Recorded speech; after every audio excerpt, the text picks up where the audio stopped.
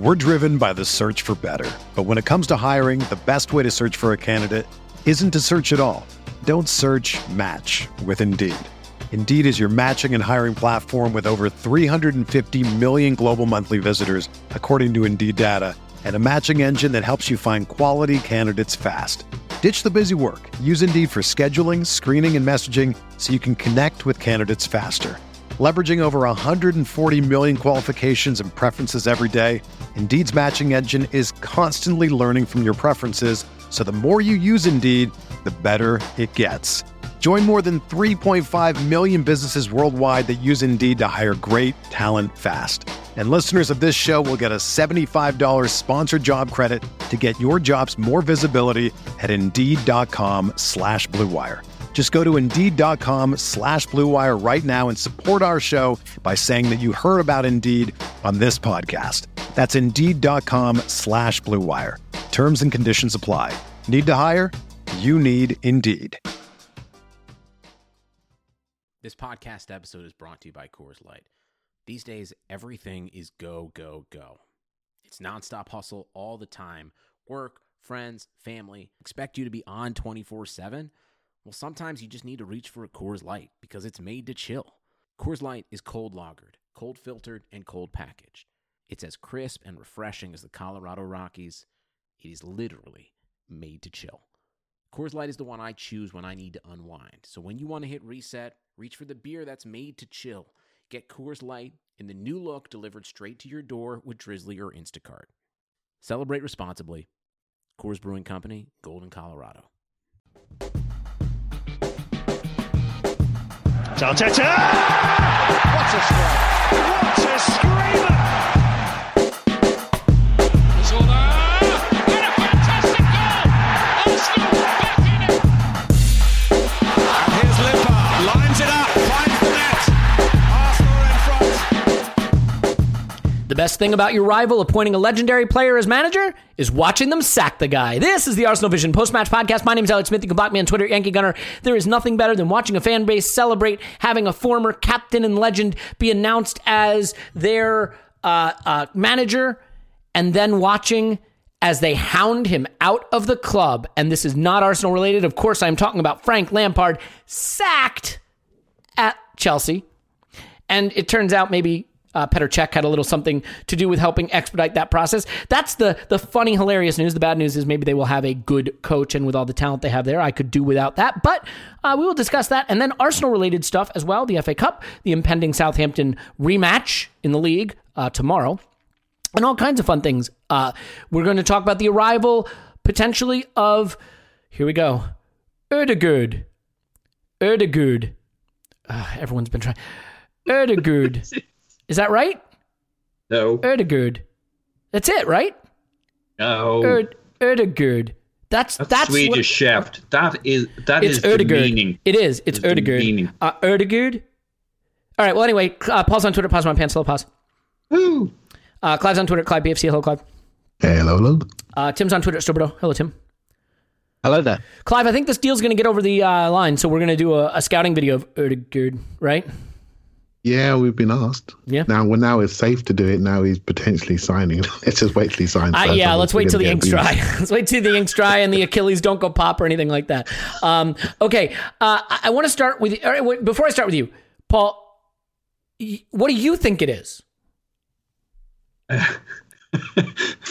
you're on the spot, aren't you, buddy? I'm going with Ødegaard. I think it's Ødegaard.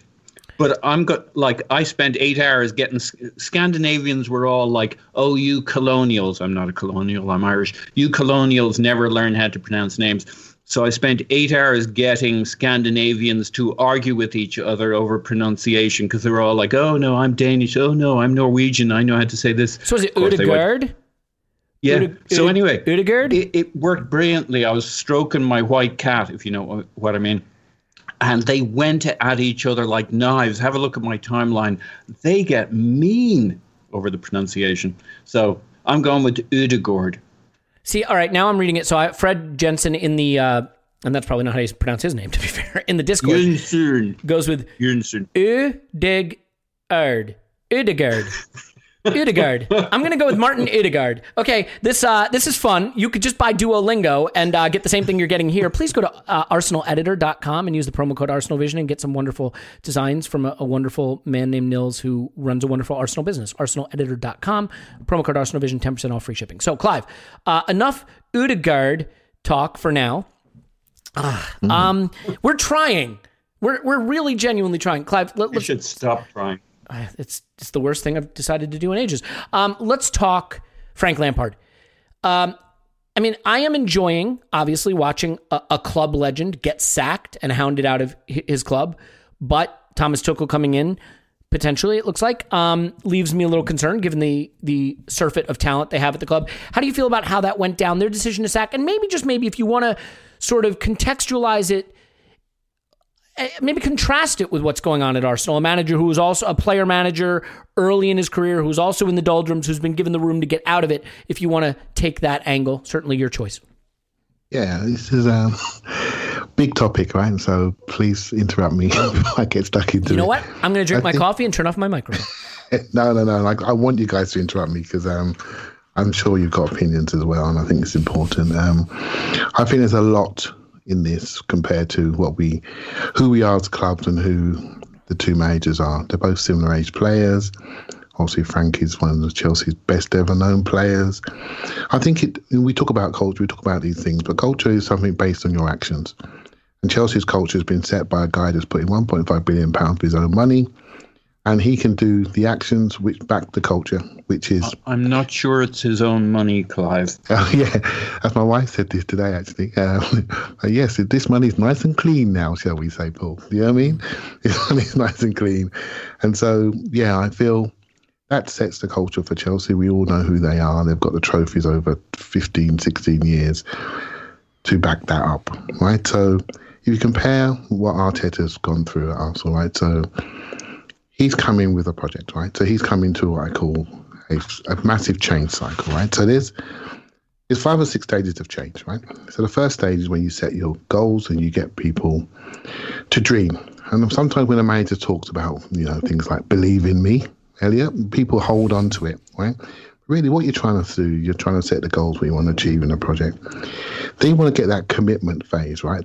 And that's the key phase. And I think one of the mistakes I made with Arteta was I felt we'd already gone past that phase, and because we started winning, right? But really, the commitment phase is the key phase. I think we've just gone through that, right? So then you have your difficulties. We've just gone through a bit of that.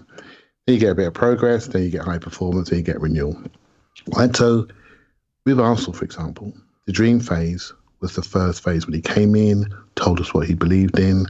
The commitment phase was finding out who in the room was on board. And I think we're finding out during this window that he's really digging into that and getting rid of people who are not committed. Right? That's the key thing, because the squad's too big. We're going through some difficulties, which we just went through pre-Christmas, and I'm hopeful now going forward. So I was always on board with Arteta as a project change manager, right? Just flip it to Chelsea, right? They've already got the dream because they've got the money, they've got the finances. So when Frank came in, he had a different job. He had a job which didn't really require any expectations because he was the first guy they were going to give time to because of the so-called, quotes, transfer ban, right? So, but once you get into a different phase now of £222 million Chelsea, it's a different job. So Frank was a builder at Derby, got the loan players in, using his contacts and his mates, got into pretty low Harry Wilson and etc. Mason Mount, got all the players in on loan and did really well, got bombed out in the last minute. Not bad. Come to Chelsea now, another group of young players. It's the same job with a slightly more focus. But once you become £222 million Chelsea, the expectations change. And they don't care about change cycles because they take away the difficulties phase because they just give you the money, right? And they expect progress immediately. They expect high performance immediately. And I think the job changed on Frank. And I think the Chelsea culture then kicked in. And despite Abramovich making his first comment for 18 years over a manager going out the door, it's quite ironic that a German-speaking manager is coming in behind him, which tells you where their priorities are. It's quite ironic on the Athletic article today, which I'm just looking at. Raffi Honigstein is writing in there as well. Again, it's a German aspect. And it comes back to the point, it's very important when a player arrives at your club, you know why they've arrived, what their motivations are. And it's very important when a player arrives at your club, you have a strategy for them. And we suffered from this. And I think Frank has basically lost his job over a set of tools that were given to him that he had no idea how to manage, no idea to put onto a football pitch. They weren't his choices per se. Well, I presume they weren't his choices, but they're the club choices. And the club has shown by investing in those players rather than him, where their priorities lie, despite the fact he's their greatest player in their history, just about. So I think it comes back a little bit with Arsenal now and a little bit with Chelsea. These players come in and you really have to know what you're doing with them. And if you don't know what they're doing, then you don't agree. You need to say something, because they will cost you a job. And not just the ones that are playing, the ones that are not playing. I think it's massively true. And I think it nearly cost Arteta his job. It cost Emery his job. It definitely cost Frank his job. It's not just the players who are on the pitch. It's the ones who are not on the pitch and what they say and what they do and how they cause trouble. So this modern football, I'm afraid, Elliot, it's modern football. And this is going to happen again. It's a massive ego game now, a massive squad game. And with these big clubs, I think we're seeing this happen more and more. Players eating the manager. It is tough for me, though. Like, there's also just the question of, is the manager good? If he's not good, he shouldn't have the job, right? So, like, I think there were real questions about whether You didn't ask me that. I don't think he's very good. No, well, that's so, right. So, like, all the things you said are absolutely valid. And there is definitely a question of the culture of sacking. And Chelsea do it one way and other clubs do it another. I mean, Chelsea don't have a problem sacking out the manager. And what they've shown is that they're capable of achieving the goals they have set with a manager who's only in the job for a year or two. They're fine going that route, and they spend enough that they should kind of expect that. It also depends if the guy's a coach versus a manager, right? Is the guy in charge of recruitment? Is he setting the strategy of how players come in and go out of the club? Because you can't do that short term. You can't do that short term. But if he's just coaching the players on the pitch, it's easier to be short term. And Tim, I think it is just, to me, sometimes overcomplicated. If the coach isn't good, don't stick with him. There's no morality in football. There's nothing ethically admirable about sticking with a coach who's bad, any more than there's a morality of continuing to play players who aren't any good. You know what I mean? I guess what I would say is, do you think the Frank Lampard story is one of a club that just doesn't have patience with managers and here they go again? Or is the story of a club that says he's a minus EV coach, he's a minus expected value coach, we have a better squad than the results, and we'll go find a guy who's a plus EV coach? So I thought of, initially, I thought of this as a bit silly of Chelsea, because if you're going to employ a young coach, a bit like Arsenal, really, you've got to accept that they're not the finished article and that they're going to make mistakes and they need development and stuff like that. And like, I understand why a club like Chelsea can say, well, actually, we don't care about the coach's development curve. We're not invested in that. But then why appoint the coach in the first place if you're not then going to invest in him? But I have to say, I put that out on Twitter, and someone who I know listens to this podcast, Macho. So his Twitter handle is Macho Grand, right? But it has an E on the end. But I don't know which language, because like in French and Spanish, and Portuguese, it has an E on the end, and that greatly affects the pronunciation. So it's got to be Macho Grande, isn't it? It's got to be. Probably, yes, yeah. But yeah, anyway, and he kind of said it, and it changed my thinking on it, actually. I think this is quite right. He said that, like, actually this was probably Chelsea's plan all along. They had a one-window transfer ban, and I won't rehash too much of what we said on the kind of the overall Premier League podcast we did last week, but headline, I think Lampard was enormously overpraised for last season because they had this one-window transfer ban, and everyone's so obsessed with transfers. I went, oh my God, and treated Chelsea like this poor little mid-table minnow, even though they brought in like Christian Pulisic and Kovacic, two massive money signings. And everyone treated them like they were this newly promoted little kitten that was like, oh, look at them, they got into fourth, isn't that nice? Like absolute bollocks. And a lot of my issue, I think, with with Lampard is not so much with Lampard himself as the coverage. I think he's emblematic of privilege, and I think it was really interesting when he was challenged on that. He rejected it and he got very defensive, which kind of made me dislike him quite a bit, actually, because when you benefit from privilege, you should at least be able to say, yeah, I'm privileged. I get that. That's why I'm where I am, at least partially. Anyway, but he kind of said this was probably always their plan. They had that one window transfer ban. They had all this young talent coming through. And so what they essentially did was they took a season to look at their young talent. And some of it's probably not as good as they thought. They tried like Tomori, for example, at centre-back. Don't like him. Don't worry. Lamptey, they couldn't hold on to. Reece James, yep, definitely. We'll have a bit of him. Mason Mount, yep, definitely. We'll have a bit of him. Tammy Abraham, well, not bad. Probably not going to get a new contract. Will probably go somewhere else, but with his value increased. And then, Gilmore, and they've got more to look out there. But, they were able to like look at this young talent and say, right, these guys good, keep. These guys maybe not, sell. And in order to do that, they probably had to appoint a coach like Lampard. Not only because he'd worked with some of, particularly Mason Mount at Derby, and he brought Jody Morris, who knew the youth setup at Chelsea very well, but also he's a young coach. He's done nothing in coaching other than manage Derby for a season, and he's a club legend. But that put Chelsea in a position of strength to dictate to him, this is what we're doing this season. We want you to play the young players. We want to look at what we've got here.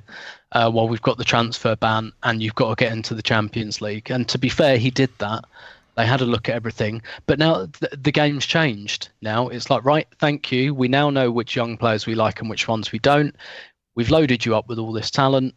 You're not the guy for us anymore. And it was probably always in their plan to have him for one season. And hey, if he turns out to be brilliant, we'll keep him for longer. But I think it was probably fairly cynical. I will just say in closing, like, as much as I think he was overpraised last season, I don't think things have been easy for him this season, actually, because as much as they loaded up all this attacking talent, it's like it's been really badly put together. Chelsea play a 4-3-3, so they bought a number 10. They don't play with a number 10. They bought Werner, who is a second striker, and they don't play with two strikers. And then they bought Ziyech, who's a winger. Ziyech is the only one they bought who actually fits what they do in their current system. One of those players is going to go, I think. I don't see how you can play a system that can accommodate a second striker, a number 10, and an inverted winger. I don't think that works. And so I think Chelsea will, like, one of them will turn into like the next Salah or De Bruyne, like someone they can't accommodate. They'll go somewhere else and they'll be really good. And I think, I still think Chelsea are sometimes a little bit silly with their money, but they've got so much of it that they don't seem to care. So there you go. Yeah. And look, I mean, here's the thing. I don't know why some managers deserve patience and some don't, but I do think that you can look at the type of football a coach plays and his approach to the game and at least say, like, does he have something about him? And I guess I just don't see Lampard as having much about him personally. It's like, hey, well, man mark everybody, then go throw everybody in the attacking half. Like, I just don't feel that there's a lot of tactical news there. And it's weird too, right? Like, I don't hear a lot of people saying Tony Adams should be given more time. He gets lampooned for one silly looking video in Spain. You know what I mean? And like, nobody's saying give Tony Adams more time. Like, sometimes you're just not good at coaching. And I'm not saying Lampard's like no good, will never be good anywhere. But this just feels like a level that was way beyond him. I mean, look at Graham Potter, young coach, good everywhere he's been, pretty much right away. Very talented guy. I just think you see these things quicker. And the only scary thing for me now is whatever you think of Thomas Tuchel, a hothead, will be gone in a year and a half. Or, a genius, misunderstood genius, or he's been ruined by PSG, whatever you think. I have a hard time thinking he won't do better with this group than Lampard. And so it just makes Chelsea that much harder to chase. And I think go ahead, sorry. Whatever Tuchel does, he'll be gone in 2 years. Yeah, that's just who he is. But the scary thing is just like, I was looking at this. Chelsea are. Yeah, that's who it's a perfect fit for them in a way, right? Yeah. And I guess I was just saying that, like, I think had they kept Lampard, I was looking at Chelsea as absolutely catchable. I don't know if I see them as catchable with a competent coach, just because I think there's enough talent there to do more than they're doing. Paul, I'd like to move on, but I don't want to freeze you out of this conversation if you're interested in it, but I know you've done a lot of Odegaard. Yeah, I'm going with Odegaard. Research. You wanted to, all right. So let's move off of Chelsea and get back to Arsenal. And it looks like we are going to loan Odegaard.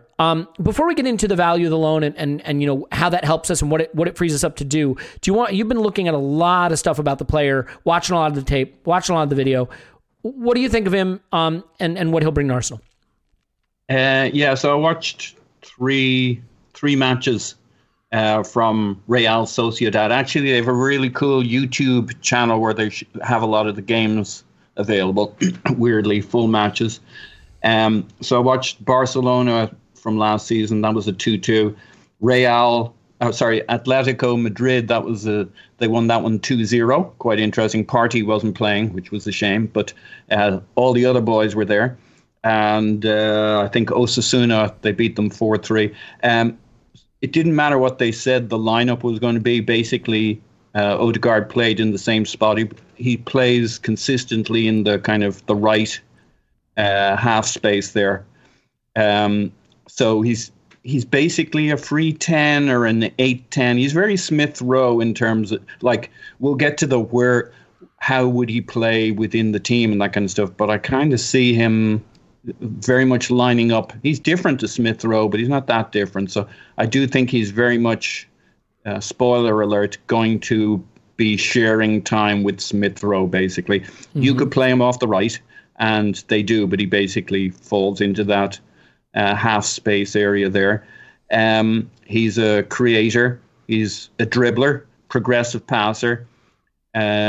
He'll move you between the thirds, which was the thing we said we wanted from last summer. I mean, that's what he is. He's not much in the defensive third. He's not going to do a lot of tackling for you, but he'll help you keep your shape.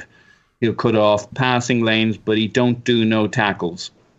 But it's not really his job there. It's a bit like Smith Rowe at Huddersfield. I mean, they didn't ask him to tackle either, but he tackles a bit more for us.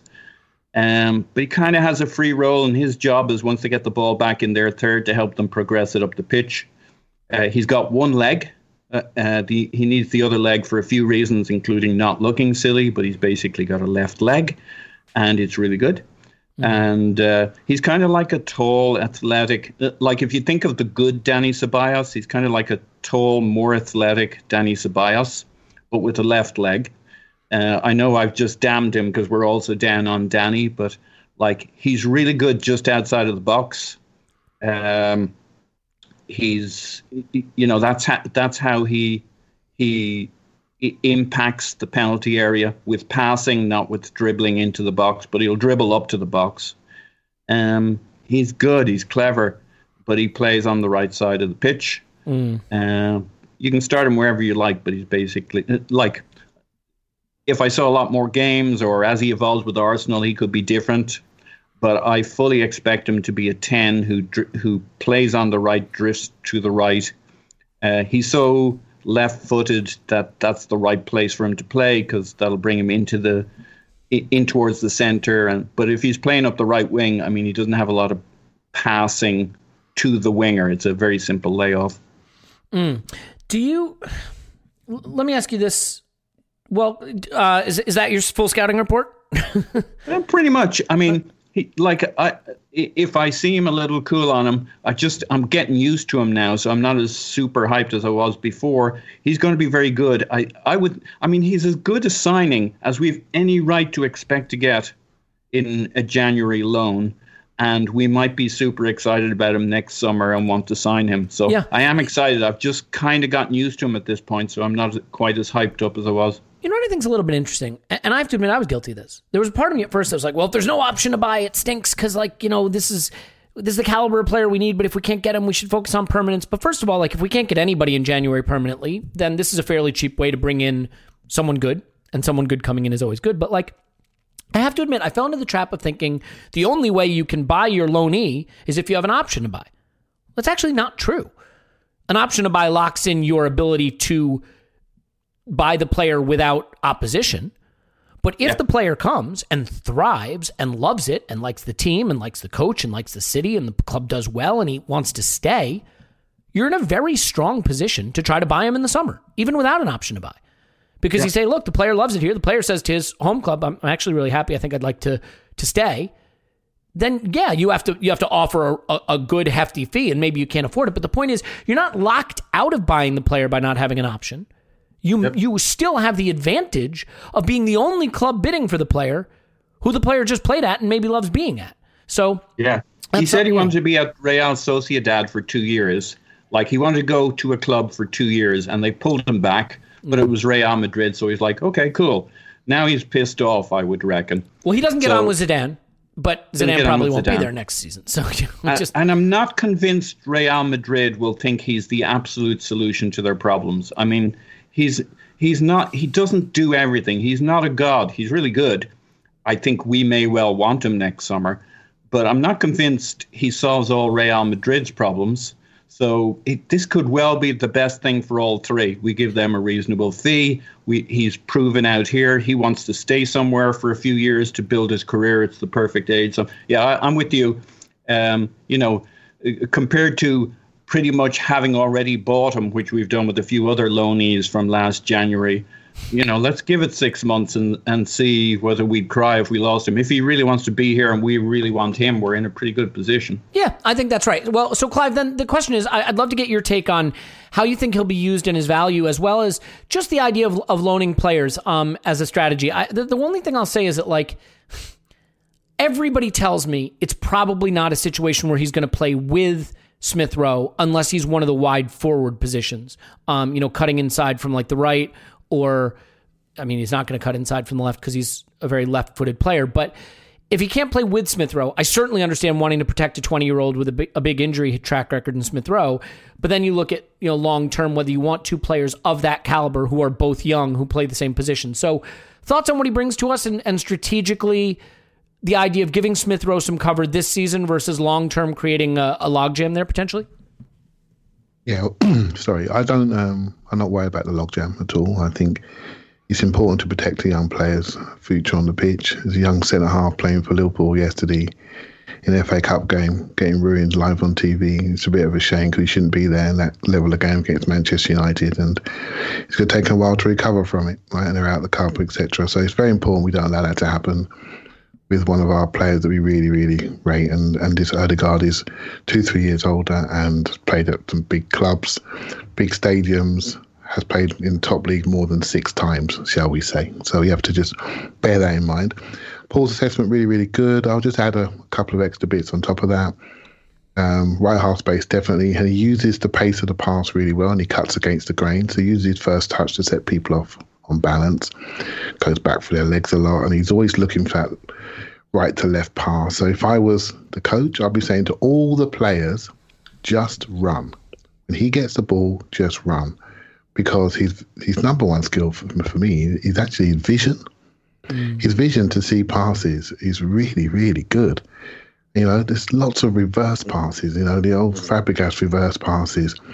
And so I'd say, don't stop running. He'll find you. Do you know what I mean? It's like LeBron James, keep going because the ball's coming up. Have your hand out, the ball's going to be coming its way. Do you know what I mean? And don't turn your eyes away from it. And that's all I would say. There's no point in having this guy in your team if you've got non-running forwards. That's the number one thing I would say. So he would, Aubameyang he would absolutely love this. Absolutely love this, and the players that move well will love playing with someone like this. I read a good article from Sam Dean today in the Telegraph, and he spoke a little bit about how he got a personal trainer in and has changed physically, and they showed a picture of him topless, etc. And nice. But I really like that. I really like that because when you see the picture of him topless, no judgment. We don't. I do think you need to recognise sometimes when you need to develop. And he needed to develop physically. He's very, very skillful, but he's very, very light. And if he's recognised that, that's good. That means he cares about his game, right? He absolutely cares about it. And I think, something I said about Pepe the other day, I really like Pepe, but he hasn't changed. He hasn't got fitter. He hasn't got stronger. He's the same bendy player that when he arrived. Got to adapt to the environment that you're in if you want to get better. Don't just accept it. And so I like that. And so, yeah, run. This guy will find you. If you're going to just stand there and watch him do stuff, then that's what we do with Pepe right now, isn't it? We just stand there and watch him do stuff, don't know where it's coming out. So it needs to all come together. We need to know why we're having him. Number 10, nippy, quick feet, pass it to people that are moving, and I think we could be onto something. Yeah. Paul, final thought? Yeah, so the other thing I didn't mention that I'm kicking myself for is he's a good presser. So he'll press their back line. He's not to pull this into a dark area, but you compare him to Ozil. One of the things that's different, even if they're playing free, is he always looks switched on. He always is switched on. I mean, Ozil pressed, Ozil ran around a bit, but this guy doesn't switch off. So he's alive to the game. He presses. He's doing a job all the time, even if he's not tackling. He'll be holding a position. He'll be blocking passing lanes. So he keeps your structure. He didn't, from any of the games I saw or from what I saw of his minutes, they basically never subbed him, even if they were a few goals up. So he's always doing work for the team. We never subbed to Ozil, but that was because he was Ozil, not so much because, okay, sometimes we did. But in general, he played longer than maybe, Mourinho would pull Ozil off. Well, you probably don't pull Odegaard off because he... no offense meant, because he stays switched on in the game and he holds his position and he'll press. He does work out of possession. He's just not you're not going to use this guy in a 2 as a pivot. He's not really a tackler. He doesn't really have that physique.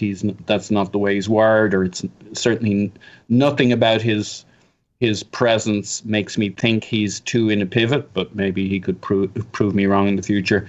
Maybe he just hasn't been used that way. So, but he's still very useful out of possession. He's active. He's a presser.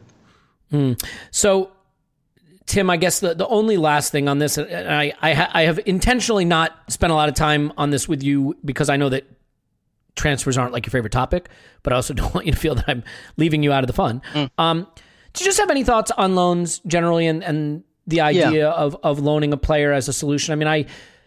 Ordinarily, my inclination would be to point to like the Cedric one and the Marie one and the Denis Suarez one and the Ceballos one and say, this is a club that feels like it's invested its wealth poorly, wealth in quotes, and then has tried to like cheat the system with loans that have also gone poorly. But this player is so good, I don't fucking care about the strategy so much. But do you have a reaction to that? Yeah, absolutely. I completely agree. I've been thinking for the last few years that we're doing too many loans, and kind of the reason is we've done so much bad business and we're trying to dig our way out somehow. And it reminds me of that, that brilliant Simpsons joke, dig up, stupid, when they're digging a hole. And it's a bit like, oh God, we made all these mistakes. And that's the problem with making lots of mistakes. They beget more mistakes. And yeah, usually I'm with you. I tend to think for a club of Arsenal's size, doing a lot of loan deals is a bad sign. And I still think that, but I'm with you on this. I think this one makes a ton of sense for a number of reasons. First off, I think, firstly, our sample size on Smith Rowe is still really small. Like, as much as I've high on him, and watched him play in the youth teams, etc., that like he might go completely cold or off the trail or get injured or what. Like, there's any number of things that can happen. Like, we've decided very quickly that this guy is the absolute future of the position, and he might well be. But we're not in a position to really throw our lot in with that. It's a bit like, it reminds me of Martinez, really. And I completely understand why that move happened. It was just like, yeah, he probably does look better than Leno, but it's just too small a sample size to give him a big new contract and tell him he's number one. We just can't do that yet. Here, we're not at that crossroads contractually. So what we're able to do here, first of all, Odegaard. We got to agree on something. It's Odegaard. Do we? Isn't it? Do we need to agree? Odegaard. Yeah. Odegaard. Okay. Well, do it how you want. Yeah. Well, Anyway, the thing is as well, he hasn't played a lot of football.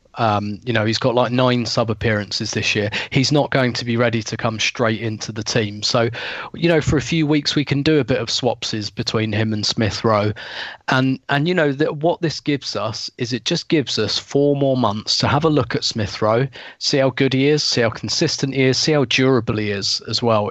Can he play like 20 more games this season without getting injured? I mean, I think he's been quite unlucky with injuries, and they've all been different. So it's not like the same hamstring keeps going or anything. But still, it just gives us a little chance to look and like take another view on it in the summer about how much money we should be spending in this position. Because if he's kind of Saka good, it's like, okay, that position is sorted and what we need is a backup or rotation option. But if it's not, then we should be looking at like an hour sized transfer, like we tried to do last summer, and we just don't have enough information to make that call yet. So for me, doing a loan deal for this type of player who's also young, and hopefully isn't made of glass like Denis Suarez or Kim Kallstrom or other transfers like that, it just makes a ton of sense to me. Like you, I'm not really that bothered about the obligation to buy thing. I think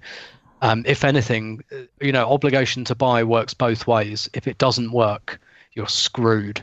Mm-hmm. Like, imagine if we'd gone for obligation to buy on Denis Suarez, which Barcelona were really trying to push on us. Imagine that would have been horrendous. Arguably it was horrendous with Cedric Suarez as well. Maybe not horrendous, but bad. So I think this is one of those, like, in isolation, it makes a ton of sense, whereas perhaps our other loan moves haven't. I mean, to be honest, I think Cedric and Mari was more an accounting trick as much as anything. I think they were always likely to be permanent signings, but this one, I think it enables us to rotate, to protect, to have a look at Smith Rowe, also to have a look at Ødegaard as well, and just kind of say, okay, let's see if he's dynamite, brilliant, let's try and sign him. It makes sense for the player, it gives him minutes that he really, really wants, and it makes sense for Madrid because, as you say, Zidane will probably not be the manager next year. They might get a new coach who really wants him. So I think this is a bit of a no-lose. Yeah, I mean, this is a player who at times last season was one of the best players in all of La Liga. So you just take that guy. You know what I mean? And see how it plays out. Because he's a guy that if he excels for us and we're able to keep him somehow, like, he might be better than what we could get. I mean, look, you could convince me. It's funny. These stat companies have a feature where you can do like find similar players for comparison. And one of the guys that profiles from a stat standpoint really similar to Ødegaard is Aouar, ironically. And the thing is, if you had to ask me who has the higher ceiling, I just have a feeling that Ødegaard might, like, based on who he was at a young age and the trajectory of his career and where it could go from here. Like, the physical stature of him, the left-footedness I like. There's just a lot to like about him. It is the challenge of having a guy in Smith Rowe who's played 3 or 4 good games. You know what I mean? Like, he's a big, big talent, and I really think he's going to make it. It's hard to know what you have in Smith Rowe at 20 years old with basically 4 Premier League games under his belt. This isn't Saka. This isn't a guy who for a year has broken into the first team and mostly really impressed. So it's still early enough, and I like the idea that we're going to give ourselves a few months here to allow him to rotate out when he needs to, have a great player who can play at a super high level at times, but also get a better sense of whether we need a full-time guy that competes with Smith Rowe, whether we just need depth at the position. It gives us a lot of flexibility, but anytime you can bring a guy in who is as talented as I think he is, I've always said this, there are guys who are good enough, you break your rules for them, and I think while I'm mostly opposed to loans, I think I'd break my rules for him. We don't have an option to buy. We might be bad at loans, as I said the last time, but he's quite good at them. He's done 2 really good loans. Sociedad loan worked great for him. Now, we don't have an option to buy. Here's a question. Do you think we could have done the Willian deal with an option to sell? A compulsory option to sell? Could we have a compulsory option to buy? You know what a compulsory option to buy is? You have a compulsory option to buy the Lawnmower 3.0. Boom! There it is. There's your Manscaped ad. I got news for you. The Lawnmower 3.0 deal is ending. In February, they're featuring another thing. And I can't tell you what the thing is because it's not February. Even if you're listening to this in February, I can't see the future, obviously. I'm not on the Robinhood app pumping up GameStop. I'm here talking to you about football. That's an inside finance joke, but look it up. It's actually quite hilarious. Look, the Lawnmower 3.0 is the single best purpose-built shaver I've ever seen, period. Whole body, no problem. Ceramic blade. So this is a thing that it's just clean and smooth. It works great. The battery's long. I don't recharge it because it just lasts forever. You put it in the shower, and I promise you, for like the first 2 months you own it, it'll be in the shower and you'll just be using it. Then it's got this like science fiction-y awesome little stand you can put it in and it looks really pretty while it's charging up. Wet, dry, comes with a guard. So no, it doesn't come with an eau de guard. Actually, it is kind of an eau de guard if you're talking about the French word eau as in water, right? Eau guard, like a water guard. Anyway, these things just get more and more weird. It comes with a gird. Yeah, I don't know what that means. Like gastric reflux? Eau de gird. Oh, okay. Oh, water of reflux? Isn't GERD reflux? What does it stand for? Gastrointestinal reflux disorder or something like that? Yes. Yeah. What were we talking about? Oh, yeah, I was trying to do an advertisement for the Lawnmower 3.0. If you go to manscaped.com and put in promo code ArsenalVision, you can even leave a note saying, I heard the most awkward and unusual promotion for your product in history. And then you can save 20% and get free shipping. Literally, they will just give you 20% off and free shipping for having tolerated this advertisement. So I think that's enough said about that. But look, you got to shave your privates. Do it with something good. It's that simple. Or, you know what? Get a cheese knife from your knife drawer. The one you use to cut brie. Get in the shower and try shaving off your privates with brie knife. That's not going to be good. Lawnmower 3.0 works. You're running out of time because in February I'm going to be talking about something else. Thank God. Okay, enough of that. Clive, is that enough of that? Oh, yes. Please, let's move on. I feel like you're enjoying these more and more and more. Am I wrong about that? Yeah, you might be just a touch. I might be just a touch wrong about that. You could hear me on this mute. Groaning away.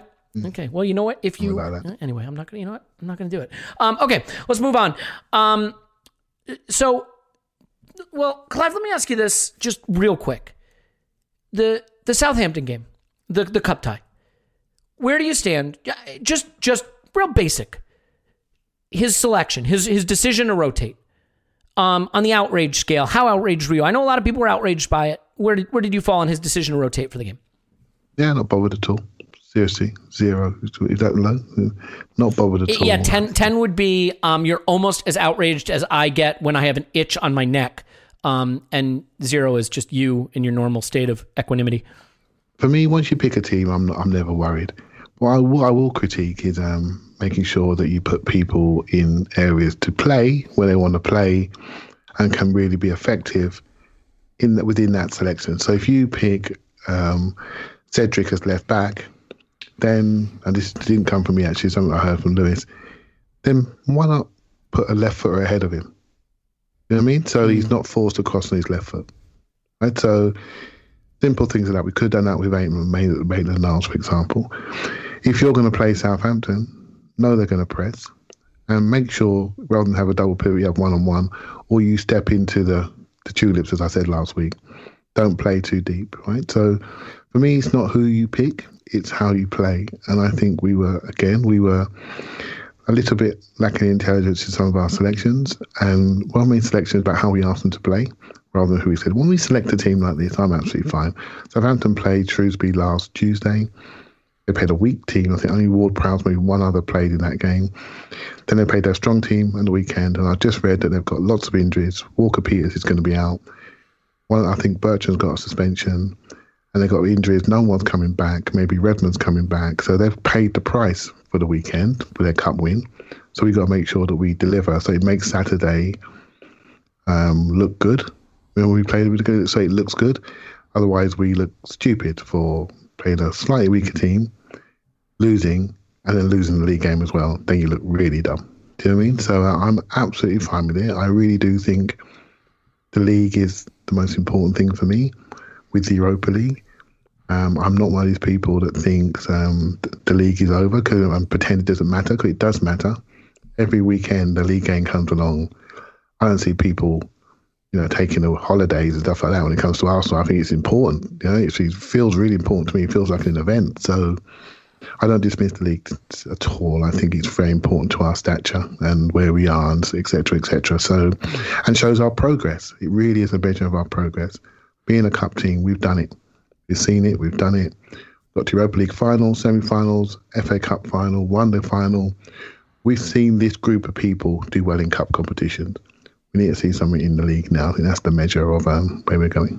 Yeah, I mean, if you offered Arsenal fans the chance to win the next 5 FA Cups consecutively and finish 8th in the league every one of those seasons, I think 5% of fans would take that, and 95% would say no thank you. And that's not because we don't love the FA Cup, and it means the world to us. It is a wonderful fill-up at the end of the season. It's a wonderful way to go in the summer, and it is a joyful thing. And when we had a 10-year trophy drought, it was phenomenal to win those FA Cups. But the ambition for the club is beyond that. You don't go into your season hoping to win the FA Cup. You go into your season hoping you achieve things in the league and in Europe. And then the FA Cup is this awesome other thing. I think now, having just won the FA Cup last season, if we won it this season and finished 12th, I mean, we'd still love winning it, but that's not where we're trying to be. I think he did the right thing. Not just an okay thing. I think he did the right thing. Do you know, we lost Kieran Tierney for the Palace game because he played 120 minutes against Newcastle in the previous round.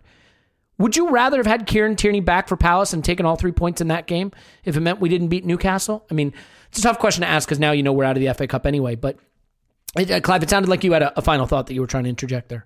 Yeah, I was going to say something like that, actually. I totally agree. I think we messed up in that cup game. We didn't need to do that. We could have put other people there. And the Palace game, the way the Palace game shaped how we had the freedom of that side, and we didn't take it. You know, we didn't have the right player to accept it.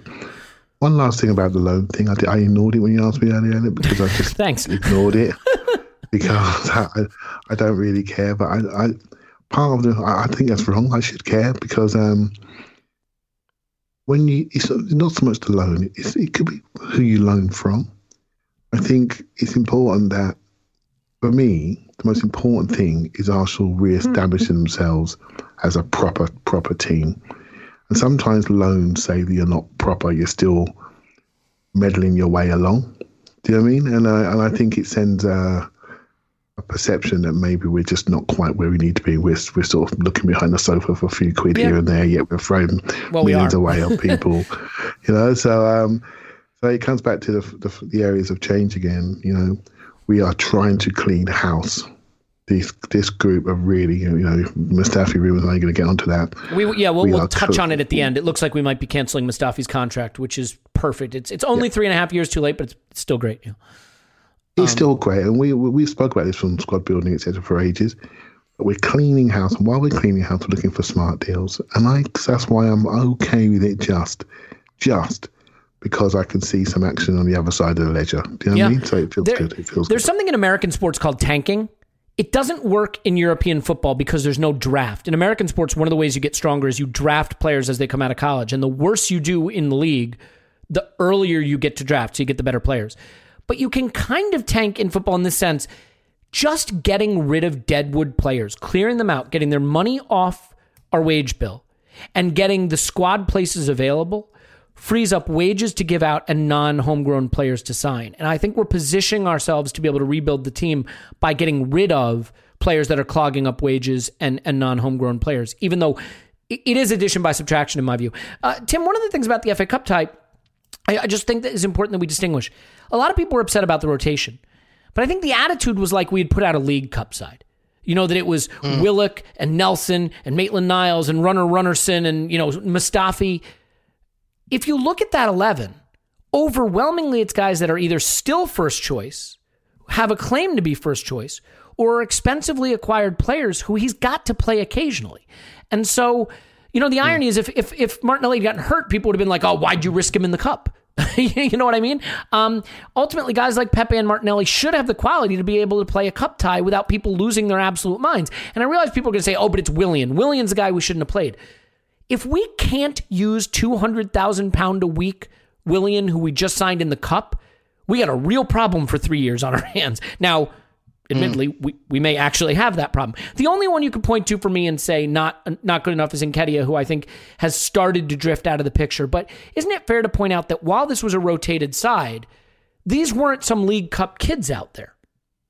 No, exactly. And look, you referenced the Tierney injury against Newcastle. Pretty much everyone was annoyed about that, and not just when he got injured. There were lots of people who at the time said, "Why are we playing him?" And it's weird. We do get. I think we worry too much sometimes about resting players and about player loading and things like that. I'm totally on board with you guys. This was the sort of lineup I expected, and it's the kind of lineup I'm absolutely fine with. And yeah, exactly. And it's not just because we needed to give guys like Saka, Smith Rowe a rest. But some of these guys need minutes as well. Martinelli probably needed the minutes from a fitness standpoint. Willian and Pepe have to play themselves into some kind of form. And that's really difficult. That's a really difficult situation for Arteta to manage, because we are going to need them. I hope that we don't really have to start either of them. But even if they don't start, we're not going to go and win every game 3-0 and not need attackers to come off the bench. And I think that's been a bit of an issue for us recently, the fact that we don't generally have an awful lot on the bench when we play the 11, as it were. You can really only get one of Martinelli or Aubameyang into the team. So you probably got Martinelli as an impact sub, but that's about it. We need Willian and Pepe at the very least to be decent impact subs, which they're not really at the moment. And to do that, they've kind of got to play. And this, whether people, want to admit it or not, this was the lowest stakes game that we had left. It's that simple. And I don't like calling it a low stakes game, but name me a lower one. The next time they'd be eligible to really play without feeling like it was a huge roll of the dice is in March against Burnley. I'm not kidding. That's the next game you'd say I could start one of these guys. Yeah, exactly. And February is going to be quite busy, so that they are going to have to play. We can't play the same 11 every week. And to be honest as well, I guess in terms of the cups, I think it always makes a difference when you've won it the year before and the pressure perhaps isn't there to go and win as much to go and win a trophy. Some quite, by our standards, average Arsenal teams have won this cup in recent years now, and it's a bit like, okay, we've done that. We know we can do that. And that's not to go, fuck it doesn't matter anymore. Do you know what I mean? Yeah. But it is just a kind of, what would Arsenal winning the FA Cup this year tell us? Probably not a great deal. If we win the FA Cup and finish 9th or 10th, what's that really going to tell us? We've got the Europa League, which is probably our best route back into next year's Champions League. So obviously that's a double whammy, right? That's a trophy and a position in the Champions League. So of course, and we've got a hard draw in the round of 32, so we do have to make that kind of decision. And I have to say, just from a personal point of view, with cup competitions, I have never ever worried about going out in the 4th round of the FA Cup. For me, it's when we get quarter-final, semi-final, that's when I think, okay, we could win this, and you start to plot your path. I usually don't want to go out in the 3rd round. That feels a bit humiliating, but as long as it's not to Spurs, I don't mind going out in the 4th round of the FA Cup, really. And sometimes as well, Elliot, the draw goes for you and sometimes it doesn't. That's how cups work. And this year is just a year I don't really think the draw's gone for us. We had Newcastle at home, which, again, we should win, but then Southampton away. And if we'd won this, Wolves away, not impossible games we should be able to win. But then you get to the quarterfinal, and who are you going to get in the quarterfinal? Not Cheltenham, is it? So sometimes the way the draw comes out, you've kind of got to go, maybe not consciously, but as a fan, I can compartmentalize that and go, right, okay, the draw didn't really fall for us this year. And I know we beat City and Chelsea in the semis and the final last year, but like I say, I honestly think the cup competitions you divide into 2 sections. There's everything before, maybe let's say the quarter final, when it starts to get down to, these are the teams that can really win it. Really, nowadays it's the semi-finals when you go, right, these are the 4 teams that can probably win it. So having that 5th round midweek free now is actually quite useful to us. So, I didn't want to go out, obviously, but at the same time, like we went out to Man United 2 seasons ago in the 4th round, and it really didn't trouble me at all. As long as it's not Spurs and we're not thrashed, or we're not giant, it's not a giant killing. Going out in the 4th round of the FA Cup away to a Premier League team has never greatly troubled me, to be honest. Yeah, I think that's well said. And Paul, do you want to put a finishing thought on that? Yeah, I mean, the only weakness in the lineup, I think, and this is kind of Captain Obvious, but we didn't have a creator on the pitch. But then we didn't have a creator to play here if we weren't going to play Smith Rowe in every game. Well, we had a guy who was supposed to have that responsibility. Let's put it that way. Yeah. Well, there's a lot of projection around it, right? If we're thinking Willian. And like, we can get into the whole Willian discussion, but if you're going to critique the lineup, you'd say, well, I mean, it is a strong lineup for whatever you call it, a B team or somewhere between your A and B team. It was a strong lineup, but it didn't have a creator. It didn't have a toothpaste player. And we have one, and we don't want to play him in every game, and we're just signing another one. So it all kind of makes sense when you look at it. And this team struggled for creativity by everybody's viewpoint in the game. So that's my only real reflect. I have no issues with the lineup, apart from he didn't have the option to put in a toothpaste player. I think we're all on the same page there. The only thing I would say, so Clive, I want to just say the one area where I think he might have gotten it wrong, Arteta, that is. And by the way, we weren't thrashed in this game. We're in this game. We get a sort of unlucky own goal. I think there were a few chances. I mean, to be fair to Nketiah, who I think, is below the level required. We could certainly get into the Balogun thing very, very briefly. I don't want to make the whole podcast about it, which we can't do because we're already almost an hour into it. But because I've seen Arteta do this twice now. And I think it's something that he's going to have to reconsider, which is to get an extra striker on, taking off a fullback and moving Saka to left back. And I understand the mindset. You get an attacking left back in Saka who he can push forward and make like an auxiliary forward, and then you can get an extra striker on. So we took Bellerin off, I believe, for Saka to get Lacazette on, and moved Saka to left back. At that point, Clive, we were pushing them back pretty good, and Saka was starting to get into the game and looked like unlocking things a bit. And he wanted to get more firepower, and I get it. But I felt that moving Saka to left back when he brought Lacazette on actually took some of the impetus away, and I think we got less dangerous at that point. So did you have the same issue with that? And is that maybe a thing? Because he's done it twice now. We've seen him do that exact thing twice. Is that a move that you think he's going to have to reconsider in terms of maybe removing Saka from the influence of the game? Yep, absolutely agree. We spoke about it on the instant reaction, didn't we? I thought it was a dumb move. Saka actually, tell me how you really feel, Clive. don't hold back. It was dumb. It's only dumb. Let's be honest. When Saka came on, you watched the game. How sharp did he look? I mean, he looked razor sharp. He was at him straight away. I'm thinking it's only a matter of time before he does something and we get the goal. And then we sort of nullified ourselves by moving him. And we went to get 2 strikers on the pitch. Totally fine. I get that. We're in a cup game. Put 2 strikers on the pitch. Just go 3-5-2. Just go 3-5-2. Don't put him in the back four and give him a distance to travel. Stick him into a wing back. He's never going to be in the back four anyway. We got Gabriel. We could just put Cedric at right centre back, or I don't really care really. And then just get Gabriel holding and say, right, you lot, you're going to get it for the next few minutes. And that's what we need to do. We just need to just change the shape so we get our players in the right areas. And that to me is it. It's never the lineup. It's how you get your players doing what they like doing. Yeah, I agree. Right? It's really important. Really important.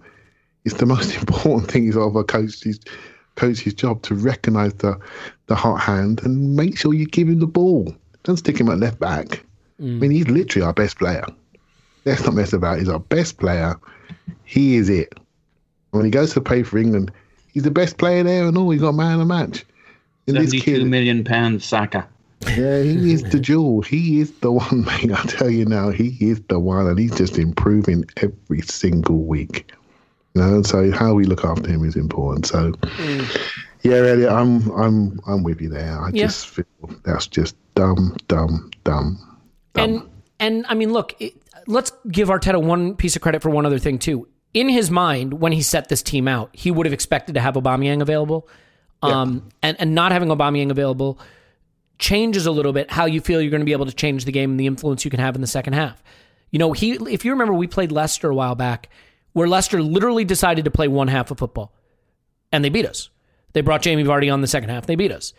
Arteta may have felt, if I can get away with a half, I can win this in the second half. I've got my big guns, but he lost one of his big guns. We have no update on the Aubameyang situation. Is that correct? Does anybody have any update? I've not seen anything. Has anyone seen anything? I've not seen anything. I just know it's a personal issue, and whatever it is, I hope he's okay. I hope his family's okay.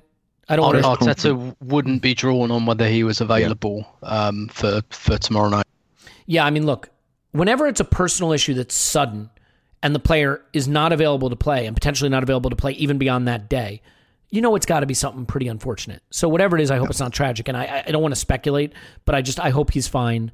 Obviously, I hope his family's fine. Wish him the best. Well, Tim, there's really just two issues left to touch on, I think, from this game that I think are interesting. And I'll save the striker part for Paul and let you weigh in on the Pepe and Willian thing. I think a lot of attention is being paid to those two players in the wake of this game. I think a little unfairly, in that I thought Pepe contributed some of the best moments in the game in his usual inefficient, uneven performance. And I think it is just, he's like if Alexis wasn't good. I know that's a mean thing to say, but like Alexis could drive you crazy and then send you to incredible heights. Pepe is the same, but he doesn't hit the heights Alexis hit, and he doesn't hit the good stuff enough to necessarily make you overlook the bad stuff. I mean, the free kick he took from the right wing, just outside the box, where he blasts it 10 yards over with all of his teammates standing in the box. You just can't do that. The Willian thing, I just think he was bad, and I just think he's been bad. I don't necessarily want you to talk about Willian because, candidly, I know what you're going to say at this point, which is why we expect a guy who's just a full red-blooded right winger to play number 10 and succeed at 32 years old is crazy. So I don't, unless you want to weigh in on it again, but I think you've been very clear and articulate about that. But on the Pepe front, I just feel so torn. He could have been, to put it in the parlance of our Patreon pods, he could have been my stock rising and he could have been my stock falling. So where do you fall on this player who at times is a guy doing the best things in the match, but so often underperforms in opportunities that seem so ripe for a big moment? Yeah, he's he'd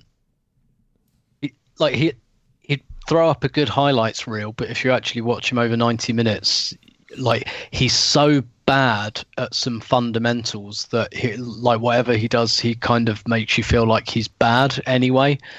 You want to hear a funny thing just super quick? I'm sorry to interrupt, just super quick. This is typical Twitter. I just have to say it's hilarious. I saw a highlight video of Pepe going around from this game that was set to the off-key Titanic music, you know what I mean? Where he looked like he had his shoes on backwards. And I saw a hype video from this game of Pepe set to deep house music where he looked awesome. And they're from the same game, Tim. Yeah, no, and that's exactly it. I think the thing, obviously there is a load of talent there, but it really is sometimes in a way, he kind of looks like a footballer who's got all this natural talent, but hasn't actually played football before.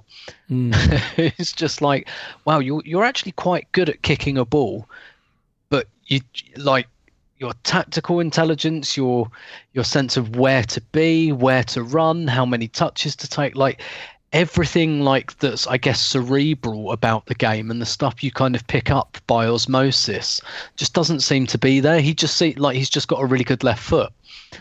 And I'd be really interested to know how much football he watches. Because this is the thing as well about Pepe. We don't know a lot about him as a character because he comes across quite quiet and introverted and the rest of it. And we don't actually know very much about him. And I'd be fascinated to know how much football he actually watches, how much he invests, I guess emotionally into the game. Because I've always had a little, and it's probably unfair because I'm sure there are loads of great players out there who are I never watch football. I'm not really that interested in it. I know those players exist, but I've always found it a bit of a red flag when a player's I don't really watch football that much, to be honest.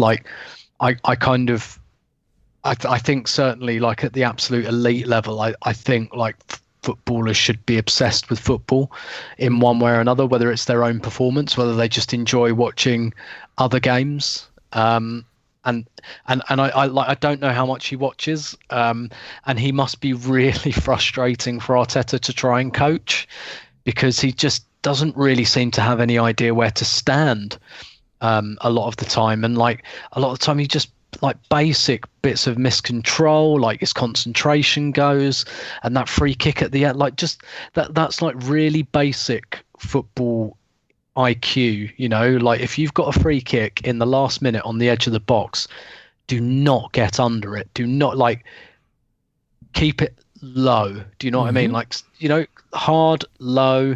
If it flies in the far corner, or if it gets a touch on the way in, like make it difficult. Don't like get under it and don't try and hit the top corner, essentially, or the far top corner. Do you know what I mean? Don't try and do the difficult in that, particularly in like that kind of position where it could be a cross or it could be a shot. If you're dead central, yeah, of course you've got to shoot, go for it. But in that kind of position, don't do that. It's just such basic football IQ that really you should pick up around about the age of 14 or 15. And he doesn't seem to have, like, if you told me that like he started playing football at 21, I'd believe you. Because it just, his football IQ is so like one of the worst I've seen, I think, at Arsenal, and I include Theo Walcott in that, who to be fair had, his was more technical. He did have a good timing on his run and things like that, and I think there were things he liked and things he worked on, and the things he didn't really like he didn't work on. But with Pepe, it's just like I'd just be fascinated, I guess, to know a bit more about his background, and I suppose I can find that out quite easily, but to know more about how much does he think about football? How much does he watch it? How much does he watch his own performances? Does he watch himself like not jogging, like not running alongside Bellerin when he's making an underlapping run, and you know, think, shit, what was I doing there? I look weird there. Like what am I? Why did I stop 10 yards behind Bellerin? Like what is going on? And like I know Tim with his Leo existence, where they were a counter-attacking team, and when it was on, and it's like he knew what to do, streak up the pitch. Play. It's on, exactly. And then it's not on. Yeah, exactly. And I get, and I guess like with Arsenal, it's much more present. You know, obviously, like we don't need to relitigate the signing. It's a terrible one, and not necessarily because he's a terrible player, but it was a terrible fit.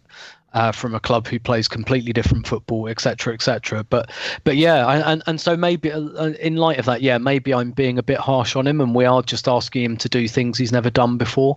But I don't know. I just really wonder. Like I'm really curious, and the answer might be that he obsessively watches his clips and thinks, oh God, like I've really got to stop doing this. I've really got to pull this round. And I don't want to make the assumption that because he's introverted, he doesn't do that, or that he's aloof, or he doesn't care. Like I don't want to make that assumption, which is why I'm really curious about like how much does he analyze his own performances, how much does he look into like what he's doing in training and things like that, because I don't know. It's just he's a weird footballer, isn't he? He's just really weird, and that's why he's so frustrating.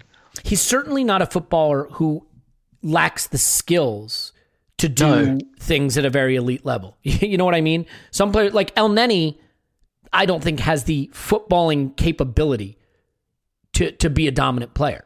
Whereas because I feel Pepe can, I think that's why he's very hard to read. Let's do this. Let's wrap up and just real quick, Paul. I think, you know, we covered the performances that I think are relevant from the cup tie. I do wonder where we go with Willian now, and I don't want to discuss it at this point because unfortunately I could see Willian reaching that sort of status like Ozil had reached by the end, you know, and again, not nearly the quality of player with the Arsenal career that Ozil had, but where nobody just wants to talk about it anymore. And it's sort of sad to think that we might be in a situation like that so quickly with another player. But as we look forward to Southampton tomorrow, their fullbacks are out. You know, I think they're going to have to change it up a little, having tried to play their best 11 for these two games. We've got United at the weekend, but I fully expect us to go as strong as possible tomorrow. You expect any surprises? Or if Aubameyang's back, I mean, do you think it'll be what has become essentially our first 11 with Saka, Laka, Oba, Smith Rowe, Xhaka, Partey, or if he's available, maybe Ceballos, Partey, and then maybe the back four stays unchanged from the last league fixture? Yeah, and Martinelli maybe instead of Aubameyang if Aubameyang isn't available. Yeah, I mean, I think that'd be interesting. And I mean, do you? I guess. What do you think is going to happen with the central midfield partnership if you had to look into a crystal ball? Xhaka started the cup tie, which I think was Arteta's nod to the fact that he needed some first 11 players in there, especially alongside El Neni. I don't know what Ceballos' availability is, but do you think that Ceballos has a shout if he's available for maybe starting alongside Partey, who I thought came on and looked really good against Southampton in the cup, by the way? Yeah. Well, it's the Partey show, so maybe we're looking at it wrong. It's what suits Partey. And I think, I mean, he's pretty flexible. He could play either side, but I still think that he's a little more of a right-sided central midfielder. Like Xhaka is a little, and Arteta's use of him is a little kind of deep playmaker, maybe dip into that left full back corner to let Tierney go forward. He's a lefty that plays up the left side. I think the cards are tilted towards Xhaka long term. I know we're, depending on who we is, we're always looking to see ways in which he goes the Mustafi's Socrates route here. But I don't know, he's a plucky bugger. I think he could be around for a while. I think it's going to be Xhaka and Partey, and Xhaka will tend to sit a little bit deeper, and it gives Partey the opportunity and excuse. You know, we've had a discussion about what is Partey. He could be a lot of things. He could be a more defensive player, but that's kind of a waste of his talents. If you look at where all his tackles are, they're kind of in midfield. He's like one of the highest tackling midfielders in that central third. I think he really likes to sit in that pocket. He doesn't necessarily want to go as deep as a Xhaka will defensively, running back with players. He typically works in that middle third. This is kind of a revelation to me over the last couple of days. I think he's not box to box, he's third to third, and he likes to stay in that zone and do a lot of damage, pick up that ball and hurt you on the counter. So I think it's obviously the Partey show. I think Xhaka might just suit that a little better because he's happy to sit a little deeper, and we're happy to use him over to that left back corner and spray passes up the left side with his left paw. So I'm definitely interested in seeing Partey and Ceballos, and I think that could be fun too. But I actually think Xhaka and Partey gives Partey what he really wants, which is just a little bit of liberty to get forward from time to time, but also to sit in that middle third where Xhaka will go deeper and he'll cover and he'll drop deeper and make tackles in the 6-yard box and all that good stuff. Yeah. And I got it. This is the kiss of death, but I feel good about this one. I do. I think Arteta rested his players. They'll be fresh. They'll be hungry. They'll be facing a tired and somewhat changed Southampton. And my fingers crossed. I think this is going to work out for Mikel. I think he got it right. I said this on the Instant Reaction Pod, but this is big boy management. You're at a big club. You got a raft of difficult fixtures coming up. You've got to prioritize. It's never easy sitting down star players for any game, especially one where you can get knocked out of a cup. But you have to make the big tough calls, and you have to take it on the chin when they don't work out for you. But if we win this game and play well, I think the FA Cup is going to be a bit of a distant memory, as much as we all have an affection for that competition. So I think he did the right thing, and I think he'll be rewarded for it, is my hope. Smooth 10-0, right, Clive? Yeah, I think we're going to win. But I've said that for every single game for the last 5 years, right? 10-0. Hey, just real quick, Clive. You got a drink you're going to toast to Mustafi potentially having his contract canceled? I'm dry January, mate, so no drinking. But I'm glad that the victims are leaving the dressing room. That's what I'm going to say. You don't change a culture until you remove the bits in your dressing room that had an overly influential influence on the old culture. And that's exactly what he's done. He's ripping it out, Now he can do what he wants to do. And now he can run a training session. When you've got 31 players in your squad, you can't even put 2 teams out in a training session. It's too hard to manage, right? People they know they don't get a bib, they're not even in the squad. Oh, then and you know what? Really... Sorry, I'm just going to cut across you for a second because I don't want to say goodbye. We're really, really running low on time, and I don't want to say goodbye unless we touch on this. And the Mustafi thing, Clive, is much less interesting. But since you're talking about squad depth and getting a bib, can you maybe just speak momentarily on the Balogun and Kedia situation as well? I didn't want to interrupt you, but it occurred to me that I had that on the running order and somehow missed it. I wanted to let you get some time on that. Managing the squad is massively important. It feeds into Balogun, etc. I think, I'm not being funny, but even having the players for a training session, the right players, when you've got too many, it's really hard to put on a session. You may laugh at me, right? They clap their elite. No, they're not. You need the right numbers to do the drills you want to do. When you've got people coming out of the sky, it's very hard. It's really hard. And so he needs his core group, right? And so for me, there's that Germanic clique. It's being ripped to bits, right? It's being ripped to bits. And it's probably a year or so too late. But I think it's a good thing what we're doing. We're saying enough. We're prepared to pay you. You've won up to a point, but none of you have played for ages. So now go and find yourself a club. And we're sending a message to anybody else who wants to do this. Been doing this for years, by the way. Coming to us and leave them on their own terms. We're saying, right, we got to chop this. We got to bite it and move forward. And on the Balogun Eddie stuff, I thought Eddie had a bad game. And he's lacking in confidence. And when I mean bad game, he had our golden moments and he missed them. But it's the way he missed them. You watch how he slashed at them chances. He was just throwing his leg at it. He's standing foot a mile away from the ball. No control. Never happening. Never going in. Not in a month for Sundays where they're going in. And when you're sure of yourself, you open your foot out. You do exactly the right technique. Your standing foot's right close. Your body tight. Your core's tight. Bang, goal. He's not doing that. He missed that chance one game recently. Might have been, I can't remember which one it was. A cut back from the left. He slashed a shot early when he had a chance for a touch. He slashed a shot this time from the same position. He came on the right side, slashed a shot. And of course, we're fans, right? So we can add up. And then Balogun dropped his Insta right on the end of the game. You got a thought on that? I'm massively torn on this one, mate. Because the way we're playing what we're doing with number 10 is we're sort of, I was saying today to somebody, it's on a timeshare. And so Smith Rowe's quite active and he moves inside and out. And so Lacazette provides that fixture point when Smith Rowe moves, or they play together. Eddie's not a fixture. He's not a spinal player. He's not a structural player. He's a point of a tip of an arrow. And so with Smith Rowe there, that doesn't work. It doesn't work.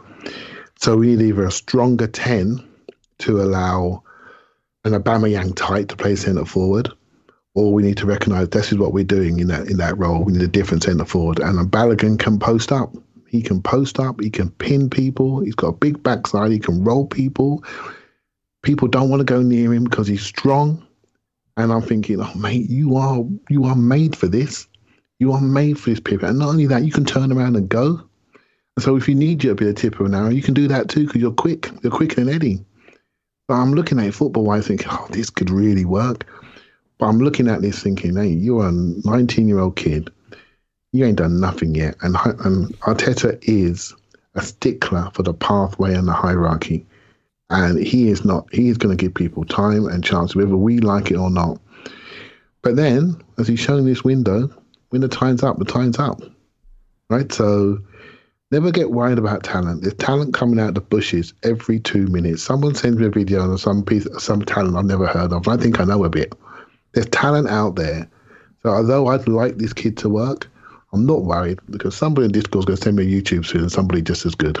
Yeah. Right? And that's how football is. There's so much talent. So many people want to get to play for Arsenal Football Club. So let's not get too worried about somebody we haven't even seen play a second half of Premier League football yet.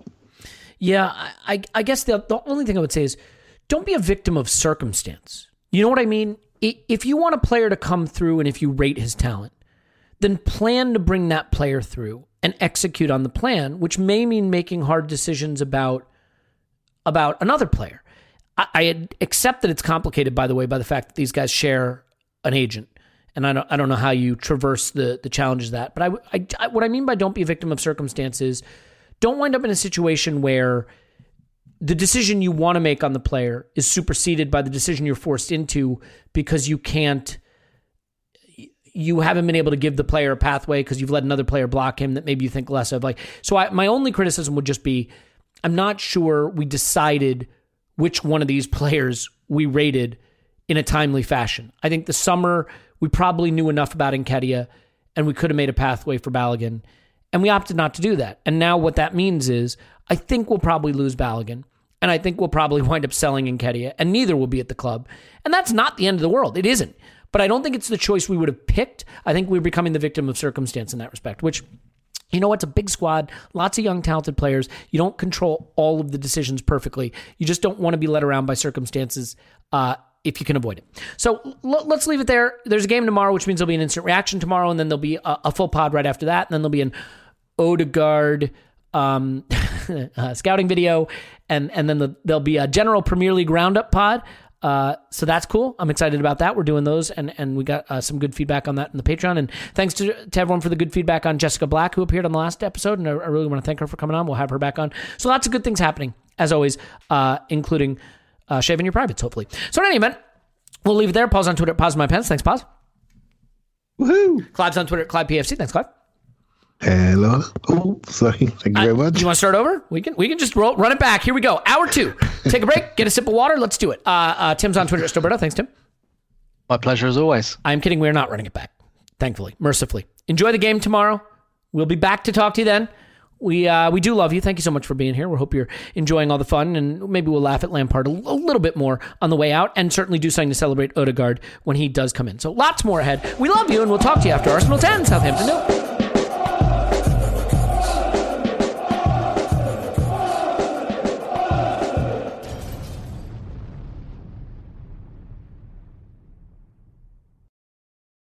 Everyone is talking about magnesium. It's all you hear about. But why? What do we know about magnesium? Well, magnesium is the number one mineral that 75% of Americans are deficient in. If you are a woman over 35, magnesium will help you rediscover balance, energy, and vitality. Magnesium supports more than 300 enzymatic reactions in your body, including those involved in hormonal balance. From functional medicine doctors to mental well-being and female hormone experts, we all know that magnesium is the one mineral to improve all aspects of well-being and health. But which one?